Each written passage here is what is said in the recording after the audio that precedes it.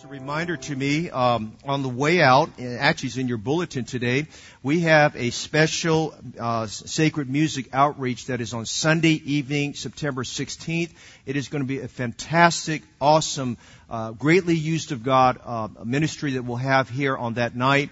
And we want you to take advantage of getting those cards and inviting folks to come that evening and just filling up the house of God.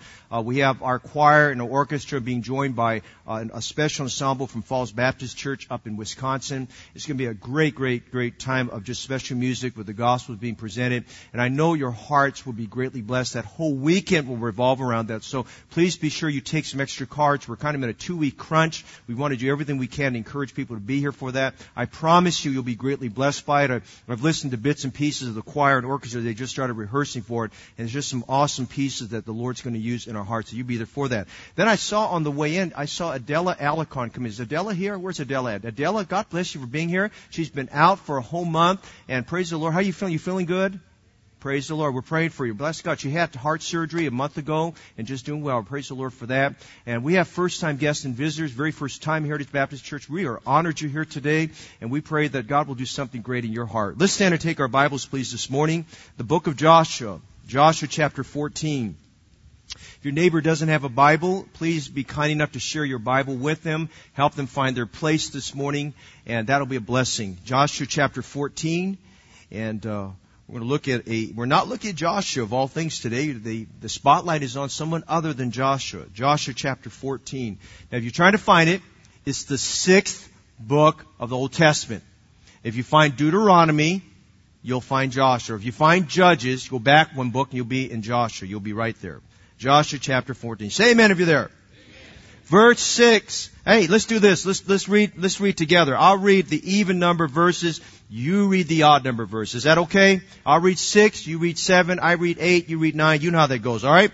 Then the children of Judah came unto Joshua in Gilgal, and Caleb, the son of Jephunneh, the Kenizzite, said unto him, Thou knowest the thing that the Lord sent unto Moses, the man of God, concerning me and thee in Kadesh Barnea. Congregation, 40 years old.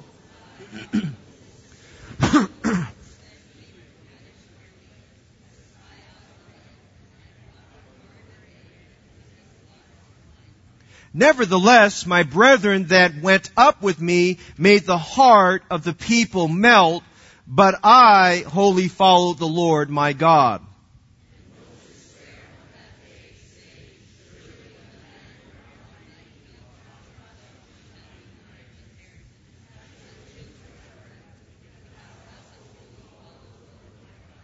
And now, behold, the Lord has kept me alive. How many are thankful for that this morning, man? The Lord has kept me alive. As he said, these 45 years, even since the Lord spake this word unto Moses, while the children of Israel wandered in the wilderness. And now, lo, I am this day 85 years old, or 85 years of age. Congregation, as yet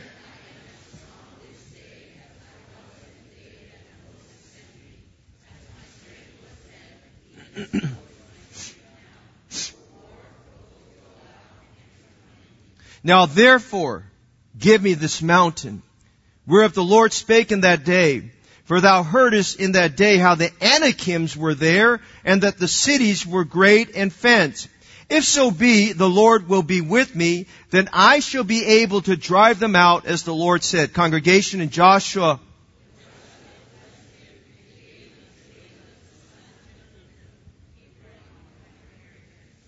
Hebron therefore became the inheritance of Caleb, the son of Jephunneh, the Kenizzite, unto this day, because that he wholly followed the Lord God of Israel.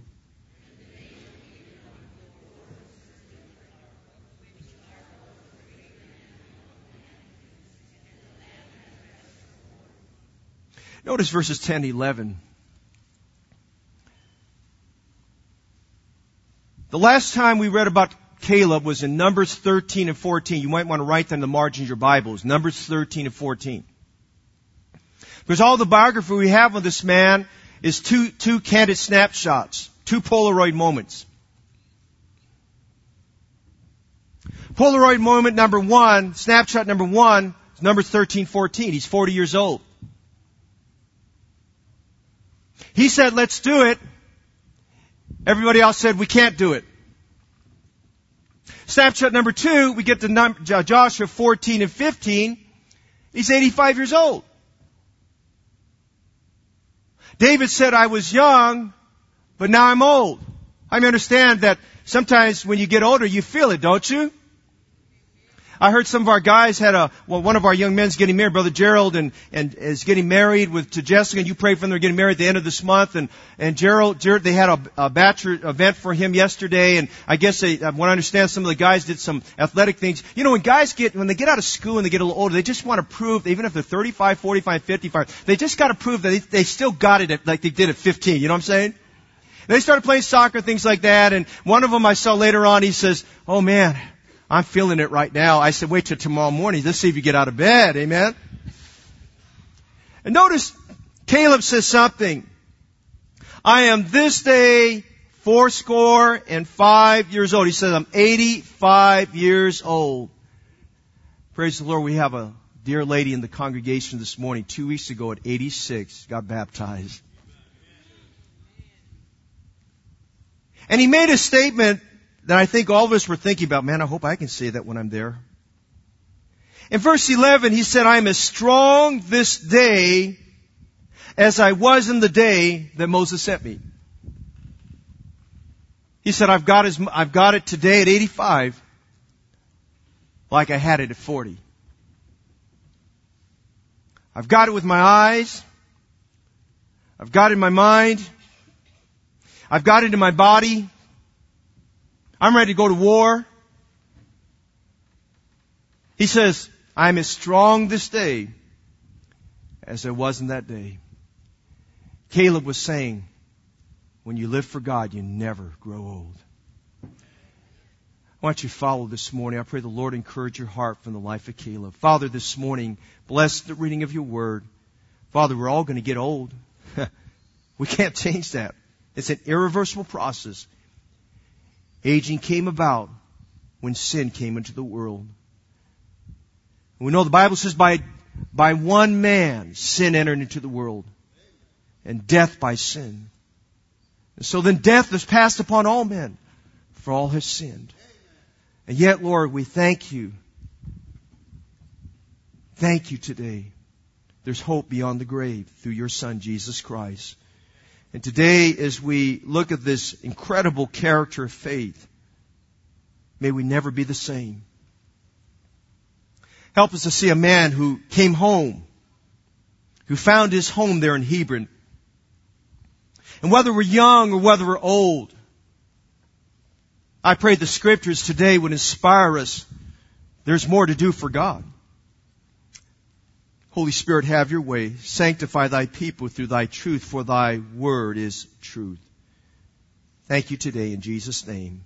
Amen. You may be seated. For 13 chapters, we have focused on Joshua. All throughout Exodus and Numbers and Deuteronomy, Joshua was a leader in training. Joshua was the second man. Joshua was in the shadows. We get to the book of Joshua in chapters 1 to 13. Joshua is now the leader. The baton was passed to him. God said, Moses, my servant, is dead. You are now the man. Now notice, if you would here, when he entered into this land of Canaan, because now we're in chapter 13 and 14, he's in the land of Canaan. 5 or so years have passed by. They've been conquering the land. As we know from chapter 13, 31 cities and areas were conquered. They were claiming their inheritance that God promised to them. And the spotlight has been on this man, Joshua. And for the most part, Joshua's life was impeccable. He was not sinless, but his life was impeccable when it came to character, loyalty, and dependence and faith on God. Now the spotlight shifts because alongside of Joshua, he had a special friend. His friend has been in the shadows this whole time. His friend perhaps gets probably more honor in this particular chapter than any other segment of Scripture in Joshua. And this man that we're looking at today is a man by the name of Caleb. Caleb and Joshua were two men that had shared the same heart, the same vision. They were men that were very similar in having a heart for God. The focus today is on a man by the name of Caleb, who when we first see him in Scripture, he's 40 years old. Now he's 85 years old. at 85 years of age, Caleb was still going strong, and he's noted for the great accomplishment that he does. There's one last thing he does before he leaves the pages of Scripture. There's one more thing he does, and he takes that mountain area, which is called Hebron. But our focus this morning is what? How did he get to that place? How did that happen?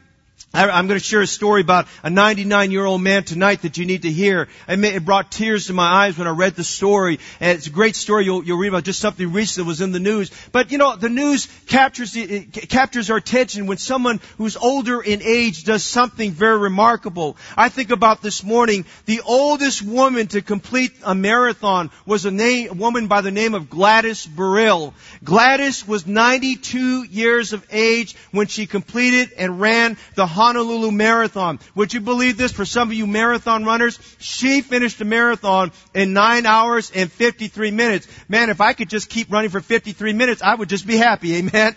Amen. This lady went it. Now she power walked, grant you. She power walked and jogged it. But hey, listen, 92 years of age, she completed the Honolulu Marathon. Now that wasn't the first time she ran something like that. She competed a couple years before that. But when she completed that Honolulu Marathon, they nicknamed her, remember her name is Gladys, they nicknamed her Gladiator, if you can imagine that. They called her Gladiator for completing that. I think of a man by the name of a mountaineer, a man who at 79 years of age had major heart surgery, but at 80 he decided to climb Mount Everest. This man's name was Yuichiro Miura. He was a Japanese man who for the very first time at age 75 decided he would climb Mount Everest, and he climbed it another time after that. He had heart surgery at 79, decided, I'm going to get well, I'm going to go through my cardio rehab, and after I'm done with cardio rehab, I'm going to train again. And he climbed it, and he made this statement. He says, after 3 times, I think I've climbed Mount Everest all that I'm going to climb it. Amen. But at age 80, here's a man that climbed Mount Everest. Then I think of a man by the name of Teishi Igarashi.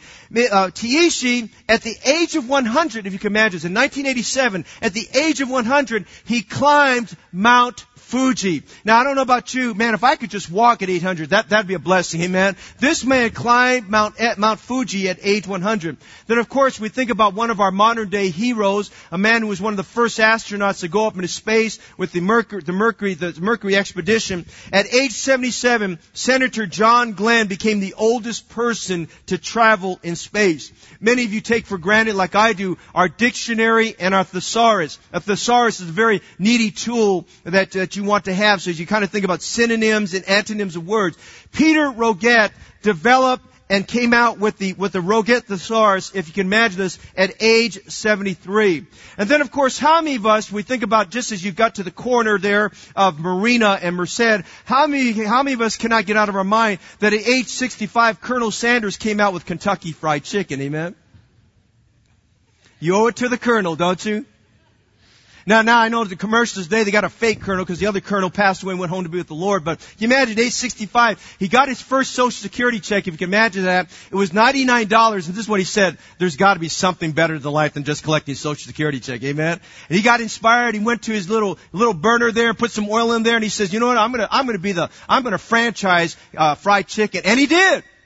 He franchised fried chicken. It's around the world. I mean, you go to the Philippines, there's KFC. You go to Beijing, China, there's KFC, I mean, there's nowhere in the world you can't go where there's a major population of people where there's a KFC there. And then, of course, how about our Dr. Don Sisk, who was with us last week? Amen?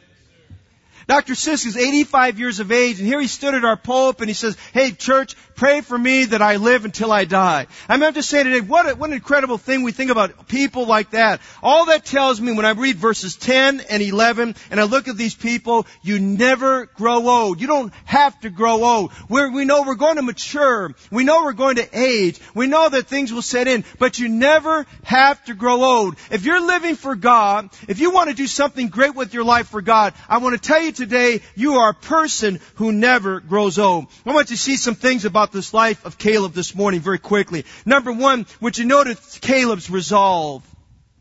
Would you notice Caleb's resolve? And we need to go back to Numbers 13 and 14 for just a minute if you have that in your Bible.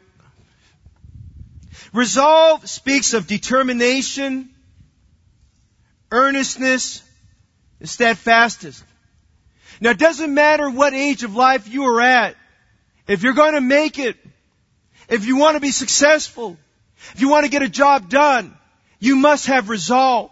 You must have determination. You must be earnest and steadfast about what you're going to do. We must have resolve for our marriages. We must have resolve in getting through college. We must have resolve in getting through our career. We must have resolve. And one of the characteristics we see about this man by the name of Caleb was that he had resolve. Notice the faith in this man's resolve. In Numbers 13, would you notice the story with me? It says in verse 27, and they told him and said, we came unto the land whither thou sentest us, and surely it floweth with milk and honey, and this is the fruit of it. Nevertheless, the people be strong to dwell in the land, and the cities are walled and very great. Moreover, we saw the children of Anak there, and the Amalekites dwell in the land of the south, and the Hittites and the Jebusites and the Amorites dwell in the mountains, and the Canaanites dwell by the sea and by the coast of Jordan. But notice this, Caleb stilled the people. He said, hush, be quiet. Caleb stilled the people before Moses, and he said, let us go up at once and possess it, for we are well able to possess it. Here's what happened there in Numbers 13. They're on the cusp. Moses there is with 3 million Hebrews. They're on the cusp of going into the land of Canaan, of claiming the inheritance that God had talked them about. God had prepared them for that moment. And Moses said, listen, here's what we're going to do. I'm going to take one man who's a leader out of all of our tribes. He selected 12 men. Of those 12 men, Joshua represented the tribe of Ephraim. And if you notice here, Caleb represented the tribe of Judah. And these 12 men went into the land there of Canaan. They were to spy out the land. They were to check it out. He says, I want you to go down there for 40 days. I want you to survey the land. I want you to look at the people. I want you to look at the valleys. I want you to look at the mountains. I want you to study the terrain. I want you to study the water. I want you to do a soil sample. I want you to test the produce of the land. And so great was the discovery they had. The Bible says that even the grapes that they had were enormous. The Bible says that two of those spies came back with a pole on their shoulders, each one supporting a pole, and suspending from that pole were clusters of grapes. They're on that pole. Not about you, but those grapes sound like they were more like grapefruit than they were grapes. Amen. And they were just suspended on this pole. They came back from it. And when they came to Moses, they said, oh, that's a wonderful land. It's a land that flows with milk and honey. And the term milk and honey meant it was just a wonderful, wonderful place. The land was fertile and the rain was there and the crops were growing and it was a great place that you could grow your family and build things. He said the whole area that we surveyed is a wonderful thing. And they said, look at the product thereof. Look at these grapes that we brought back. And you can imagine what that did in people's minds. If they just saw the grapes, they wonder, I wonder what the apples are like, and I wonder what everything else is like, and I wonder what the corn is like, and I wonder what the wheat is like. And they were thinking those things. But 10 of the spies, before anything else could be said, they said, but, it's a difficult place. The cities are walled. And the sons of Anakim were there.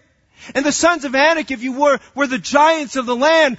There was one of those giants, his name was Og, and this man Og stood between 11 and 12 feet tall. These men, all these nations that we just read here in Numbers 13, they were ferocious nations, and they were Canaanite nations, and they were warring nations, and they boasted of men that were brave and strong and very tall and very big. And they said things like this. They said, nevertheless, the people be strong that dwell in the land, and the cities are walled and very great. And they said, we're not able to go there. But listen, after those 10 spies spoke, Caleb was the first to stand up. He said, wait, hush, be quiet. He said, be quiet. Let's go up now. Let us go up right now. Let us go up once and possess. And he said this, for we are well able to possess. And he said, it doesn't matter, there are giants in the land. He said, listen, we can do it. Listen, this man Caleb, as we look at his life, there was faith in his resolve. He had faith that God can get it done. Look again at verse 30. Caleb stilled the people before Moses, and he said, let us go up at once and possess it, for we are well able to possess it. He said he wasn't talking about their power, the power they had in God. Hey, that's our theme for this year from Numbers 13:30. He believed that God gave him the power. He believed in the promise of God. He had faith in his resolve. May I say to you this morning, faith is seeing what others can't see. Faith is seeing beyond what others can see. Faith believes the impossible can become possible. Faith is absolute trust and confidence in the promises of God and the presence of the Lord. Faith is obedience in action. Faith is asking God to do what only He can accomplish. Faith is being resolved that with God all things are possible. This man Caleb had faith in his resolve. He had faith that it could be done. He had faith faith that they could conquer it. He had faith in what God was able to do. The other spies said, no, we can't. They said this later on. They saw the sons of Anak, and they saw the giants that dwelled there. And they said, we're not able to do it. And they said, the people there are greater than us. And then the 10 spies made an analogy, a comparison. They said, I'll tell you, Moses, how bad it is. That people, the land, are giants. And in comparison to them, we're just little puny grasshoppers that they can just stomp upon. They are giants. We are grasshoppers. But they forgot one thing. Yes, there's giants, and we might be grasshoppers, but we've got God. We've got God. And they left God out of the picture. But Caleb there, you get to Numbers chapter 14, he had resolved. He says, listen, we can do it. We can get it done. Not because we have the power, not because we have the technology, not because we have all those things, but we've got God. And when the majority opinion said no, the minority opinion said, yes, we're going to go. May I remind you this morning, the majority opinion in Caleb's day said it wasn't possible. May I remind you today, the majority opinion today denies that it's possible. They say that God doesn't exist. The majority opinion in our educational institutions says that God is dead. The majority opinion of religions around the world that Jesus Christ was just another man. I want to tell you this morning, Jesus Christ was more than just another man. He was the Son of God who became a man for you and I. Remind you today, He was the Son of God who became a man, yet without sin, that He would die for the sins of every one of us. He became like us. It behooved to become like us, so that as He would die for our sins, He would be the sinless sacrifice that would die for the sins of all of mankind. You understand something? The Creator of the world made Himself just like the created. He took upon Himself the form of man. He understood our afflictions. He understood our temptations. He understood all the things that we're exposed to. He understood what it was to be tired and to be weary. He understood heartache and heartbreak and sorrow. He endured all those things, but bless God, Jesus Christ experienced all those things, yet without sin. What a Savior. What a Savior. Majority opinion is wrong about Jesus and His deity. They say He's not God. I declared this morning by the authority of Scripture, He is God. The majority opinion was wrong about Jesus and His death. He didn't die for a few men. I declared it this morning, Jesus Christ died for all men. Majority opinion is wrong about Jesus and His deliverance. They say pluralism says there's many roads that lead to heaven. I would declare this morning there's only one road that leads to heaven. Jesus said in John 14:6, I am the way, the truth, and the life. No man cometh to the Father but by me. Remind you this morning, this man Caleb had resolve. He had faith in his resolve. Hey, do you have faith this morning? Do you have faith that God can? You have faith to say like God in the face of insurmountable situations, we are well able to possess it. Is there some decision you've got to make? Is there some place you need to go? Is there something that you need to do? But your faith is so small, you're thinking, I can't do it and I'm not able and I don't have the capability. Yes, you're right. We are too small and we're not able. But with God, all things are possible to him that believeth. He had faith in his resolve. But notice something else. This man followed in his resolve. Now, Numbers 14, there was civil unrest in the nation of Israel. 10 spies were influencing all the other 12 tribes. They said, we're not able. And if you read Numbers 14, it tells us the people became sorrowful and murmured. And they said, why did you leave us here? And it got so bad, they said, let's make another leader. Moses, you're out. You're fired. Well, first of all, they couldn't fire him. God put him there. Amen. You can't fire somebody that God put there. You can try. It's not going to happen. God put him there. And they said, let's fire you. We're going to raise up another captain. We ought to go back to Egypt and let's go eat our leeks and our onions. And they forgot about their bondage. They're thinking about leeks and their onions. They're thinking about earthly things that crawl out of the ground. They're thinking about all those things. And then Caleb stood up once again with Joshua. And Caleb said, no, don't go that way, guys. We don't do that. We've got to change. And then they turned on Caleb and Joshua and said, we're going to take you out too, guys. Wow, that was pretty scary. The crowd spoke of stoning Caleb and Joshua. Hey, let me ask you a question, Christian. When the crowd is against you, will that change your decision? Will that change your resolve? When the crowd says they're going to hurt you, is that going to change your conviction? Will you change your conviction? By the way, if you change your conviction, it was never a conviction. It was a preference.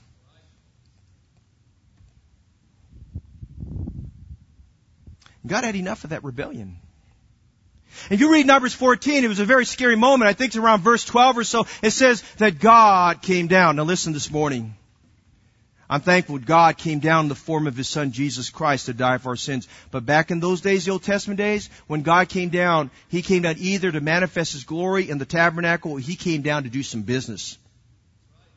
And God came down to do some business right there. He came down and He said, listen, you guys messed up.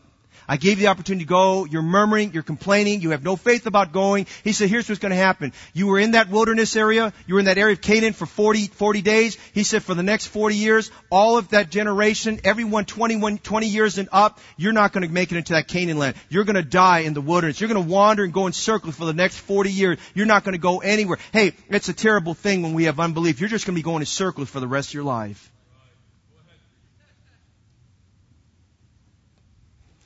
I plugged some coordinates into my GPS years ago, one of the ancient GPSs. How many understand an ancient GPS? Amen? And listen, the place I had to go to was only a 4-minute drive from church. That demon-possessed GPS. How many understand what I'm saying? Amen? It was demon-possessed that day.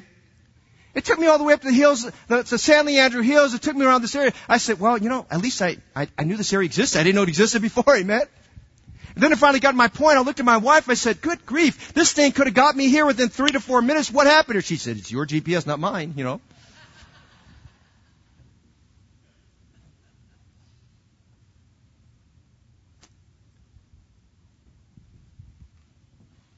At that critical moment, they spoke of stoning Caleb and Joshua. When you're under pressure, what does pressure do to you? Pressure point moments are gifts from God to help determine how well will we follow. And Caleb said, you know what? Stone me. We're still well able. Go ahead. When God came down, He told that congregation, you're going to wander. You're just going to go in circles like a demon-possessed GPS. Amen? You're going to go in circles. You're going to all die off here. I'm going to raise up a new generation to get it done. But He said, Caleb and Joshua, they're going to go there. And he said this description of Caleb that really stands out.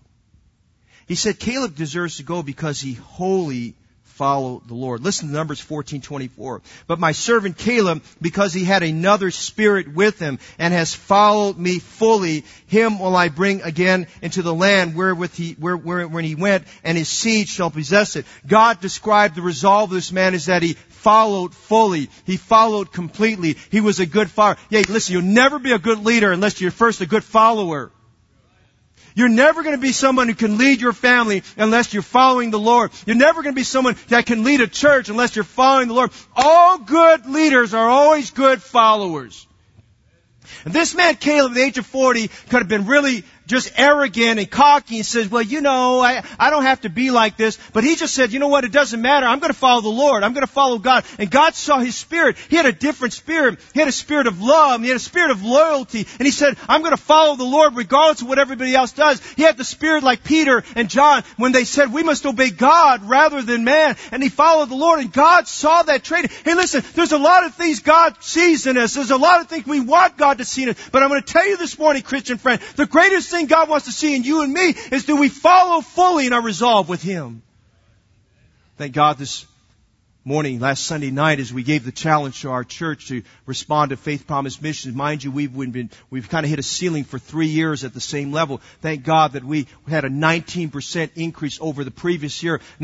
Listen, our people came forward on Sunday night, and some are giving Faith Promise commitments today, and we're thankful for that. I'm excited. I told the deacons the other night, some of the staff, I said, man, I'm praying about some church buildings we can help a church, some missionary to build. I'm praying that we'll have opportunity one day to take some of that money and help get a hospital built overseas. That'd be a blessing, amen, for a missionary there, and get some schools started and get some Bibles in people's hands and things like that. I mean, that's an exciting thing to do. But I'm saying today, this man, what really counts here is that he followed fully the Lord. Now look later on, 45 years later, that's still what he's doing. He's still following the Lord. Look what God says later on in Joshua 14.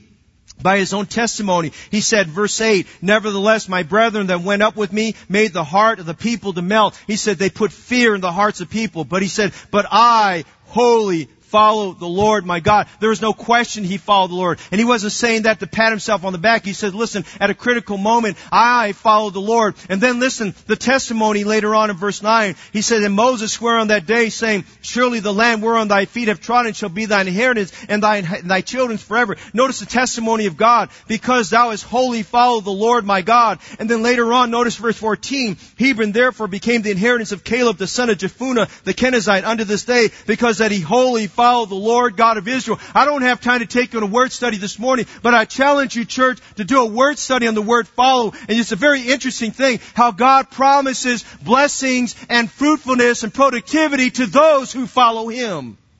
Follow me and I will make you fishers of men.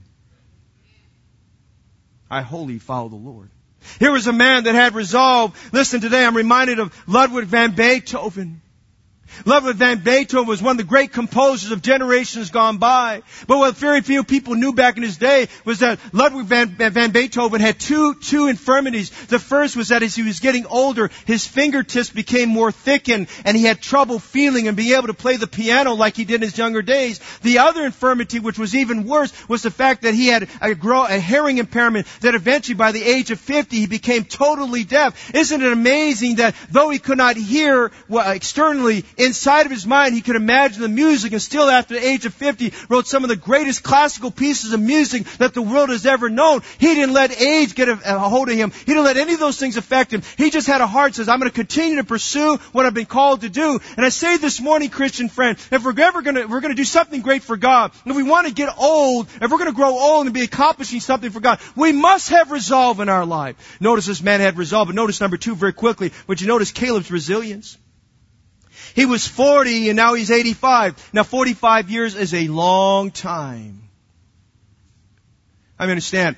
What you look like at 40, you do not look like at 85. I mean,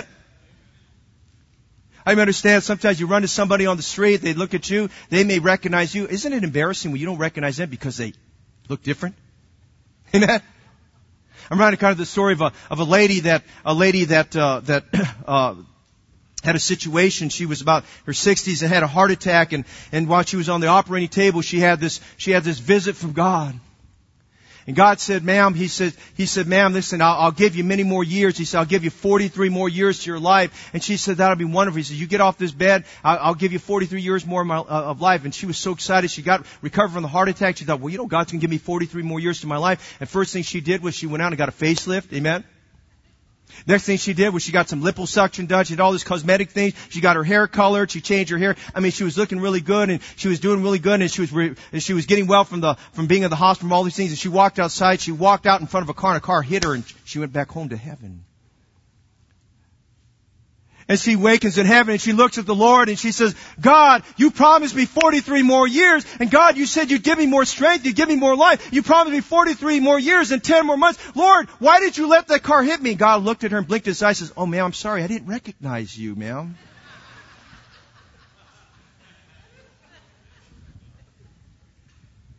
People change and sometimes it's noticeable. Amen.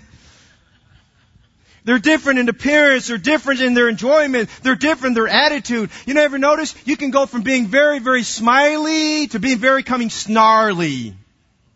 You can go from being very gracious to becoming very grumpy. You can go from being someone who's happy, being someone, get away from me. Amen?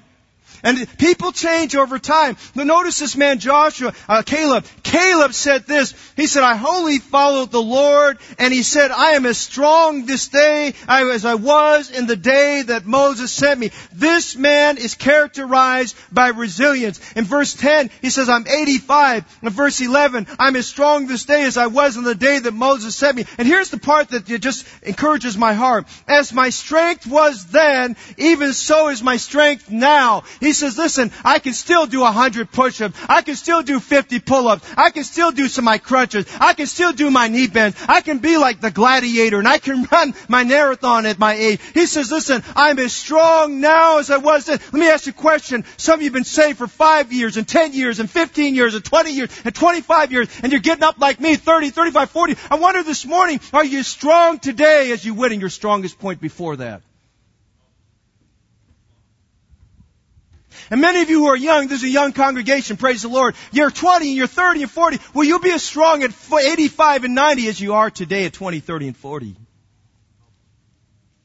He was resilient. Resilience is being steadfast. Resilience is that I'm not going to let that change. He was saying this. He was saying, as my strength was then, even so is my strength now to go out and to come in. He was saying, I'm still the same. I haven't changed. I haven't diminished. Hey, something's to be said for a church that gets around, that gets started in 1999 and still preaching the old-fashioned gospel of Jesus Christ. There's something to be said 19 years later. The church is still preaching the gospel of Jesus Christ. There's something to be said about a church that got started 19 years ago, that started knocking on doors and getting a lot of people slamming the doors in their faces. I don't want to talk to you. Now, 19 years later, we're still knocking doors and people are getting saved and people are coming to church. There's something to be said about standing in the pulpit and knowing that if you've been away for a period of time, you can come back to the church and the pastor's still preaching the old-fashioned Word of God and the music's still the same and the convictions are still the same and God is still on His throne and we're still exercising faith. I mean, there's something to be said when you've got resilience. You say, you know what? I'm not going to change. I don't care where the world is going. I don't care what the philosophy of the world are going. I'm just going to be the same for God. That's why we're told in 1 Corinthians 15:58, be ye steadfast, unmovable, always abounding in the work of the Lord. Are you resilient? Do you have resolve? Be resilient about the Bible. Listen, all these new translations, you just need the one translation. That's the right translation. Be resilient about living for God. Hey, let me tell you something great. I've told the church about AB 2943. How many remember the memos we sent about AB 2943? Did you hear what happened? It passed the Senate, passed the Assembly. We've asked the church numerous times, please write to them. The author of the bill is an activist, a terrible activist, and wanted to see it through. I've got some good pastor friends up in Sacramento, been going there weekly. We've got some folks up there been lobbying there against it, and the reports we've been getting back is that it's just been a hard thing, and many of our conservative groups just decided, you know, if this thing goes through, there's going to probably be some lawsuits filed. It's going to go all the way to the Supreme Court. What a waste of money for all that kind of stuff there. And this week up in the Assembly, they were to make a decision about moving this forward to Governor Brown's desk for signature. On Friday and I'm getting these memos all of last week. I'm getting emails, text messages, and all week long. And this bill is just kind of hanging around out there during this whole time there. And some of my friends up there said, we don't know what's going on. This guy's not brought it up. It's not happening. They said he's got to Friday afternoon to bring it up. Would you believe this? Would you believe this? The author of AB 2943 on Friday afternoon pulled it and became a dead piece of legislation. That's the power of God at work there. Still the same. Hey, prayer still works. God is still the same. Listen, the God that answered the prayers of Abraham and Daniel and Samuel and David is the same God that you and I have. He's still the same. We need to be the same about our Bibles. We need to be the same about prayer. We need to be the same when trials come.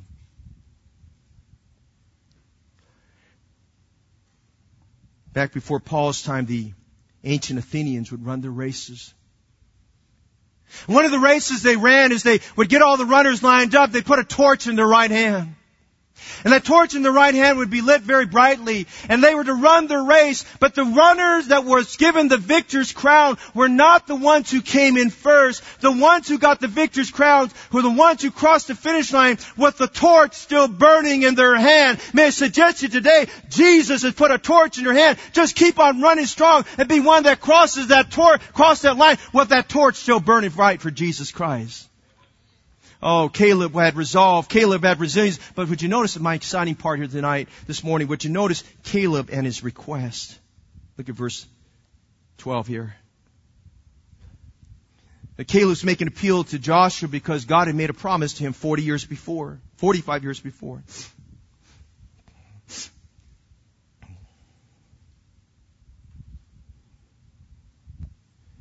At 85 years of age, what would you pray and ask God for? read a story of a man and his wife. It was a humorous story. A man and his wife, they had just celebrated the 30th wedding anniversary. Both of them were 60 years of age. And this is not a true story, it's a fictional story. They're walking on the beach, they found a bottle, and they took the cork off the bottle, and a genie came in. Now, you know genies aren't for real. And genie looked at both of them and said, hey, I'm going to give you both one wish. What you like? The woman said, oh, you know what? She said, I'd like to go on the best cruise all over the world. Boom. Cruise ship, best cruise ship was there. They were to get on that ship and go all the way. As they're boarding the ship, the genie said to him, he said, well, sir, you've got your wish. What would you like? And he thought for a minute. He said, I've been married 30 years, the same wife. He said, you know what?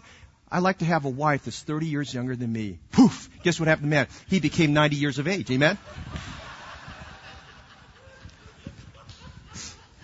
What would you ask for? You're 85 years of age. Hey, 85 years of age, a typical old person is going to say this, I just need to get more sleep. Amen? I just want to be able to eat. My dentures don't fall out. Amen? I want to be able to get up and I don't have any backaches. Amen?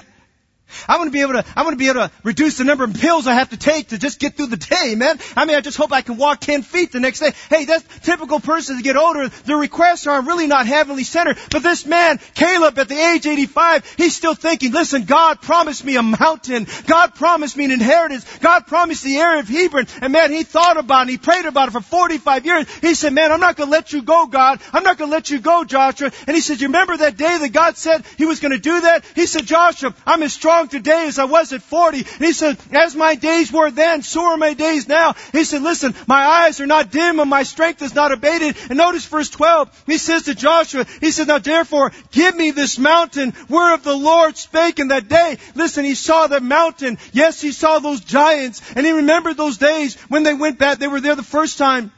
And all the giants were there, and that scared the heart of his colleagues. He saw those 10-foot, 11-foot, and 12-foot giants. He saw those warriors that were out there, and he thought, man, what do we have against them? But he was determined. He said, we are well able to possess it. And for 45 years, he thought, and he dreamed, and he prayed for the day that if God let him live, that he would have that day, that he would claim that mountain. And he's claiming something from God that day. He said, give me this mountain. As you get older, you ought to be asking God for something great in your life.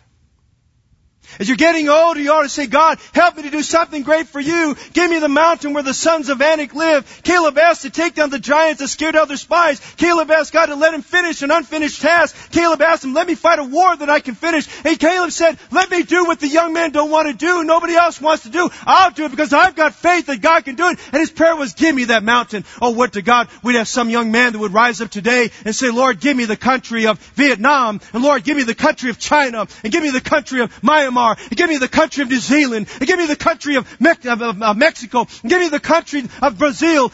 We need some people that say, give me a mountain. Let me take something for God. I'm saying to this morning, we need to have some old brothers and sisters of Christ here that come alongside this preacher and say, God, give me San Leandro. And God, give me Dublin. And God, give me Livermore. And God, give me Alameda. And God, give me Oakland. And God, give me San Francisco. He got up there at 85 years of age and he didn't ask God for something small. He didn't ask God for something little. He didn't ask God for something that someone else could do. He asked for something that was big, something that was out of his boundaries, something that was bigger than him. He said, Lord, give me this mountain today. I'm saying today, don't you be content with getting to age 65 and collect your Social Security check and deciding you're going to do that and invest your money and travel around the world. You think you've had a good life. I want to remind you, you get to 65, you're nearer to eternity than you were at 45.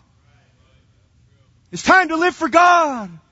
It's time to get on your knees and pray for God to do some great things. Listen, the greatest prayer warriors that ought to be in Heritage Baptist Church is everybody 65 years of age and under. 65 years of age and older, I'm thankful for one of our ladies who's now 90 years of age, 92 years of age. Every morning at 2 o'clock a.m., she's on her knees praying for this preacher and for this church. That was his request. Let me live until I die, he said. What's your mountain you're praying for? Huh? What's your mountain you're praying for? Then notice we see Caleb's reward. Look at verses 13 to 15. Joshua blessed him and gave unto Caleb the son of Jephunneh Hebron for inheritance. He got it. Joshua didn't argue with him. Joshua didn't do a needs assessment and said, well, let me see if your blood pressure's still good. Well, let me check your feet, see if you got bunions on your feet. He didn't do an assessment test of his muscle mass. He looked at the faith of that man. He says, you can have it. Hey, Caleb, you can have it. And he looked at him, verse 13, the Bible says he blessed him, and he said, I'll give you all of Hebron for an inheritance. Hebron therefore became the inheritance of Caleb, the son of Jephunneh, the Kenizzite unto this day. Notice this, because that he wholly followed the Lord God of Israel. Hey, there's a reward for people who stay with the stuff.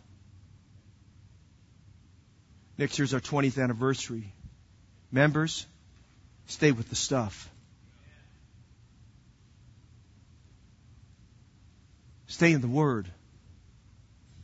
Stay right in your doctrine. Have your hearts on fire. And the name of Hebron before that was Kirjath-Jarba, which Arba was a great man among the Anakims, and the land had rest from war. Look at chapter 15. And unto Caleb the son of Jephunneh he gave a part among the children of Judah, according to the commandments of the Lord to Joshua. Now, leading up to this, and after this, all the other inheritance, we talk about what went to what tribe. Here the tribe of Judah, Caleb is isolated. What Caleb got. And he says, he gave to Caleb according to the commandments of the Lord to Joshua. Even the city of Arba, the father of Anak, which city is Hebron. Now, that doesn't mean anything to us, but in that day, that's like going to a rogue nation that is anti-American, anti-democracy, anti-republic, taking it head on, defeating it, and being the victor.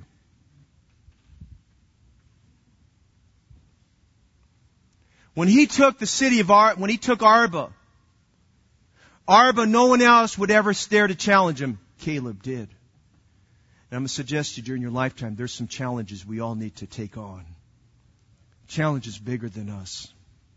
Challenges that only can be conquered when we're wholly following the Lord our God. We see Caleb in his resilience. We see Caleb in his resolve. We see Caleb in his request. We see Caleb in his reward. But you notice this as we're done? Would you write this down? We see Caleb in a replication.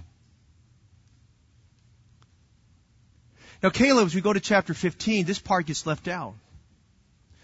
We're told that he conquers the city of Arba and that area of Hebron. He claims that whole area. By the way, if you know your Bible, you know Hebron became very, very prominent, especially during David's day.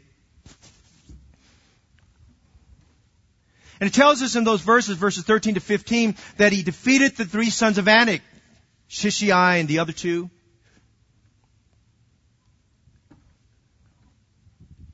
And he looked at an area called Kirjath-Jarba. It was formerly known as Deber.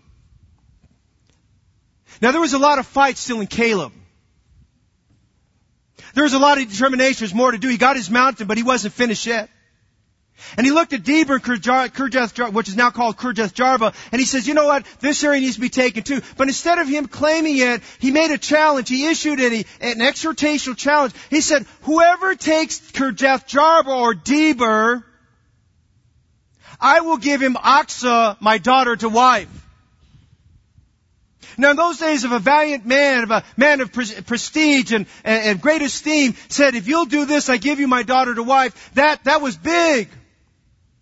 I mean, you got the prize of the day. You got the favor of the most prominent man there. And he said, I'll give you my daughter to wife. And it's interesting that he had a relative, a man by the name of Othniel, a man who was his nephew. Othniel means the Lion of God. Othniel stepped up to the challenge and says, I'll do it. He said, Uncle, I'll do it. I'll take it. I'll take that city. I'll do it. He saw the ferocity in his uncle. He saw that he wholly followed the Lord. He saw his faith. He saw his determination. He says, man, if the God that you have would help you do that, he says, that's the same God I'm going to. And Othniel went down, and we have it recorded here and again in Judges, I think Judges chapter 3, and we see Othniel taking Deber, Kirjath-Jarba, no problem. And so he gets that area and he gets Aksa to his wife. Doesn't end there. Aksa's grown up in the home of Caleb. She watched her father for 85 years. She said, man, my dad, he's got it. My dad, he's got it. My dad's got some fire still in him. My dad's got some fight still in him. My dad's got a faith that I want to emulate. My dad's got some things I need to have. And she said, Daddy, listen, the area you gave me and my husband, we love it. But we need some water. We need some irrigation. Listen, Dad, we need some irrigation. I said, Dad, do us one more thing. You let me go. You let Othniel to take the land. But listen, God, give me something else. I need the upper springs and the lower springs. Would you give us the land? Would you give us some water? He said, you can have it. And they got the water to irrigate the land. They got the land. They got the water. They got everything they need. Hey, listen, we need some Caleb, some people that will replicate what Caleb's all about. We need an Othniel. We need an Aksa that will pray and ask for some great things. He asked for a mountain. She asked for the springs. He asked for a mountain, and Othniel said, I'll claim Kirjath Jarba. I'll claim another mountain. We need the replications of Caleb. Listen, Caleb is not an Old Testament fictional character. He was real. He was a man of God. And we need some modern day Calebs today where God will transfer into your heart and mind a determination to wholly follow the Lord and have some faith like Him and to follow like Him and to have some courage like Him and determination like Him and a close walk with God like Him and to go out and say, I'm going to get it done, and to be like an Othniel says, I'll claim my mountain, and be like an ox that says, give me the upper springs, and watch what God is able to do in your life. But God's not going to force it on us. It all goes back to one word. We have the resolve. We have the determination. We decide today. Caleb was a man that showed us you don't have to grow old. You don't grow old in your faith.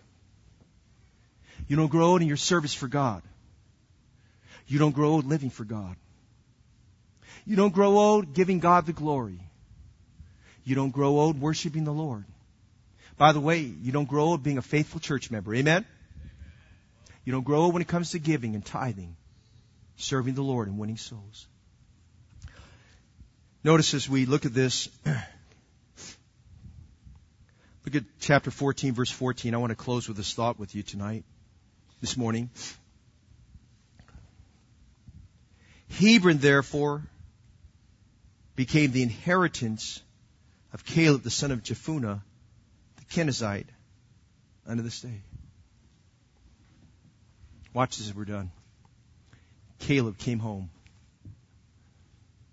He came home. That was his final destiny. That was his resting point. You didn't come home if heaven's not your home. You're not home if heaven's not your home. It is appointed unto men once to die. And after this, the judgment. Caleb looked forward by faith to coming home, to claiming that place called Hebron, which also could be translated as fellowship. Jesus said, let not your heart be troubled. You believe in God, believe also me. In my Father's house are many mansions. And if it were not so, I wouldn't have told you so. I go to prepare a place for you, that where I am, there you may be also. Jesus is in heaven at the right hand of God. You know what Jesus is praying for right now for this service? That every person would come home. That every person would find that heaven can be your home. You see, the pathway to heaven is not based upon what we have to do. It's based upon what's already been done. Being born in a Christian family doesn't make you a Christian any more than being born in a garage doesn't make you a car. Amen?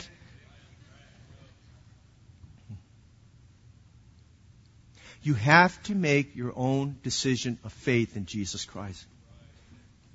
The devil's greatest lie, because he's a liar from the beginning. You have to work your way to heaven. The truth, God's Word says, for by grace are you saved through faith, not of yourself. It is the gift of God, not of works, lest any man should boast. It's a gift.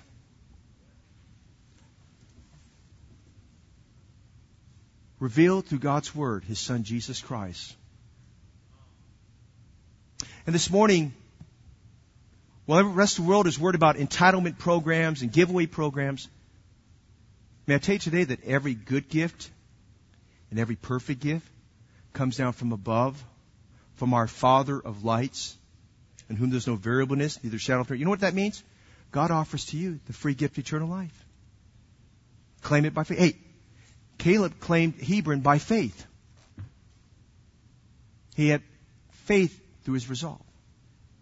And today, very simply, where you're sitting, and when you stand in a moment, by faith, you can call on Jesus today to be your Savior, to save you from your sins, to wash away your sins, and guarantee you a place then. Because Jesus said, I go there to prepare a place for you. Now, for that to happen, you have to put your faith and trust in Him. But when you've done that, you've come home.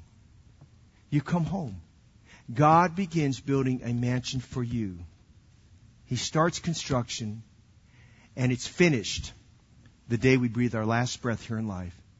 Because when we're done here, we open our eyes in eternity. This is what the Lord will say. Welcome home, thou good and faithful servant.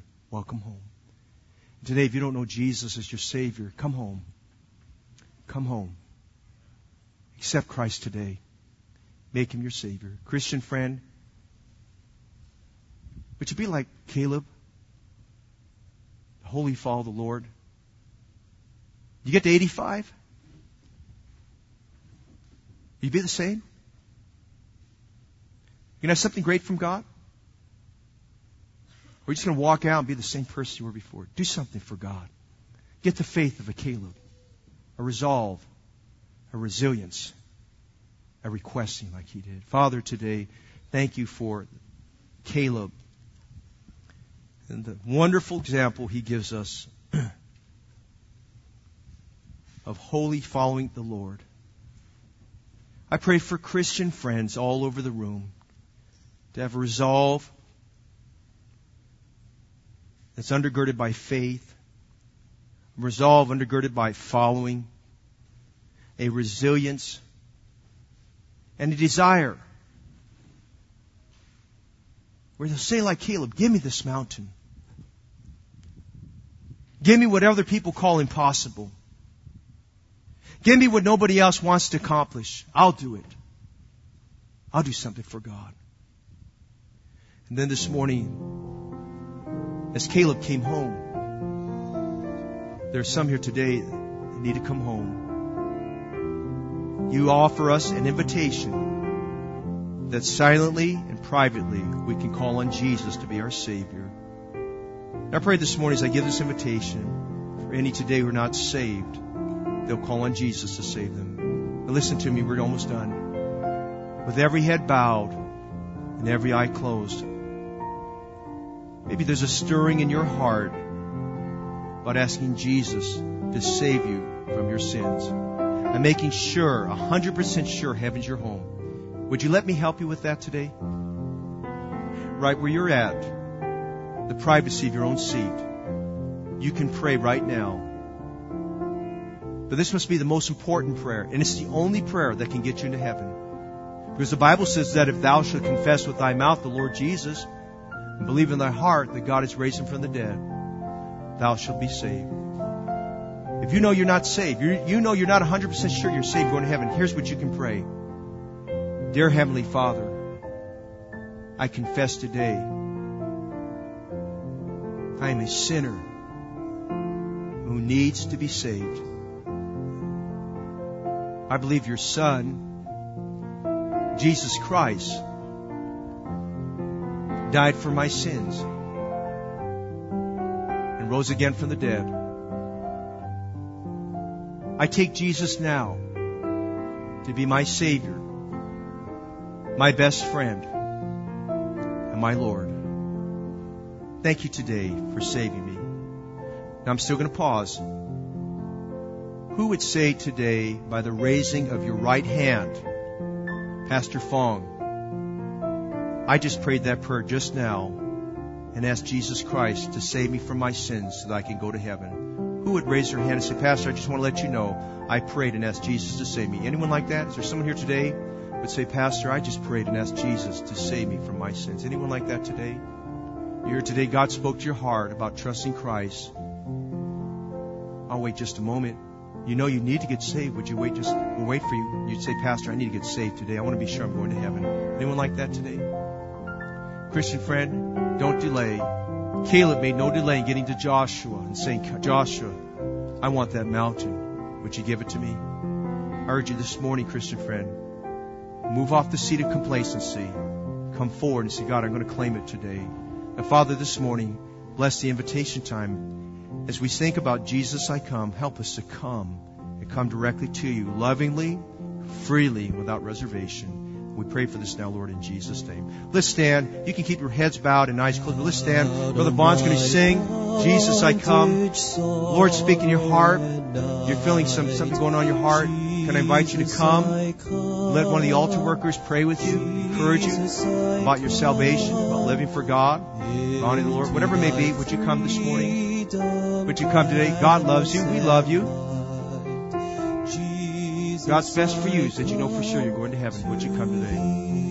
Let me be like those who are indicating their heart today. I need a spirit of a Caleb. Maybe we vacillate. Maybe we waver a little bit.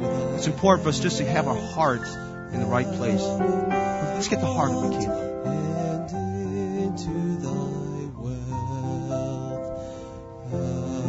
Father, today we're so thankful for the love of God. Thank you that you loved us today through a study of the life of Caleb, a man who wholly followed the Lord. Lord, I pray you help me to have that kind of faith, to follow, Lord, without reservation as he did. God, help us to be encouraged that in our lives, that it is possible that we can be strong today, 45 years later, as we were earlier. And Lord, we have the same faith, the same focus, the same fervor. Father, thank you for this wonderful congregation. Bless each person as we go out for lunch, our separate ways, and prepare for the evening service tonight. The Lord, you prepare our hearts to come with hearts of worship. Father, you've been glorified today. Thank you for the goodness of God, decisions being made. Well, thank you for all of this now, Lord. In Jesus' name, and all of God's people say, amen. God bless you. Well, we have many decisions being made right now, and ladies come forward who's recently moved to our area, who got saved up in another area, wants to change her membership to our church. We're thankful for Nicole, that Nicole's coming forward. She's from Fallon, Nevada, and just relocated here, and came here Wednesday night, just said, I love this church. My pastor told me to come to this church, move my membership. We'll vote you in tonight if you come back tonight to Nicole for that, but we'll thank the Lord for that. We're thankful you're here today. You're a guest and visitor. This is just how we do church every Sunday, and we want you to be encouraged. It's a wonderful place to be a part of, and you just serve the Lord. I'm going to ask Brother Will Holm to close in prayer as he comes. Let me just encourage you. Sunday, September 16th, that whole weekend, is revolving around the special music emphasis, especially Sunday night. We have the special evangelistic opportunity to come, bring your friends and others to be greatly encouraged by the special presentation by our choir, orchestra, and the Falls Baptist Church congregation group that's coming. Brother Will, come lead us in closing prayer, please. Thank you.